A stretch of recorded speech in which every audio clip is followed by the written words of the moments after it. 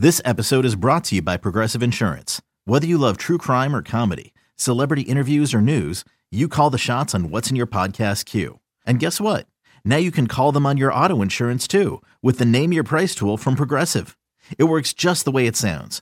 You tell Progressive how much you want to pay for car insurance, and they'll show you coverage options that fit your budget.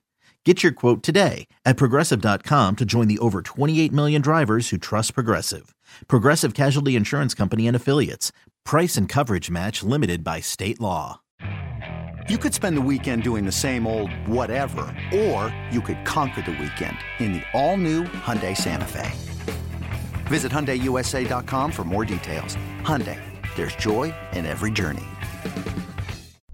The Bucks never stop here. You're listening to Green and Growing, hosted by Sparky Pfeiffer and Nathan Marzion. There's one person that is happier than Nathan Marzion that the Bucks won a championship, happier than Eric Name that the Bucks won a championship, and happier than me, Steve Sparky Pfeiffer, that the Bucks won a championship that year. Do we know who this is?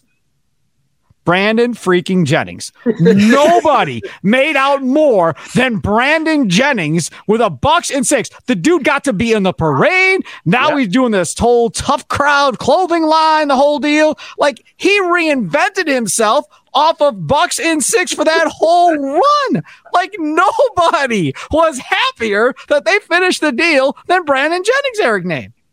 Yeah, I mean, it could not have worked out better. And honestly, I have always wondered what people on the outside thought of this. Like, if you're in Milwaukee, you get it. Like, you're like, okay, yeah, like there's like this false bravado, this like idea that like, oh yeah, we can beat anyone, blah blah blah, like all this stuff.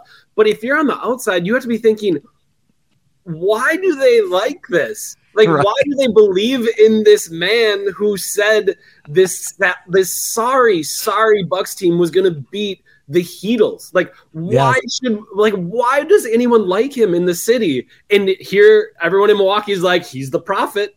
He knows. Hero. Yep. Like, I truly do. That is one thing that I end up like looking back on this. I mean, like, I wonder what people actually think, like on the outside of everyone in Milwaukee being like, that's the prophet right there, Brandon Jennings.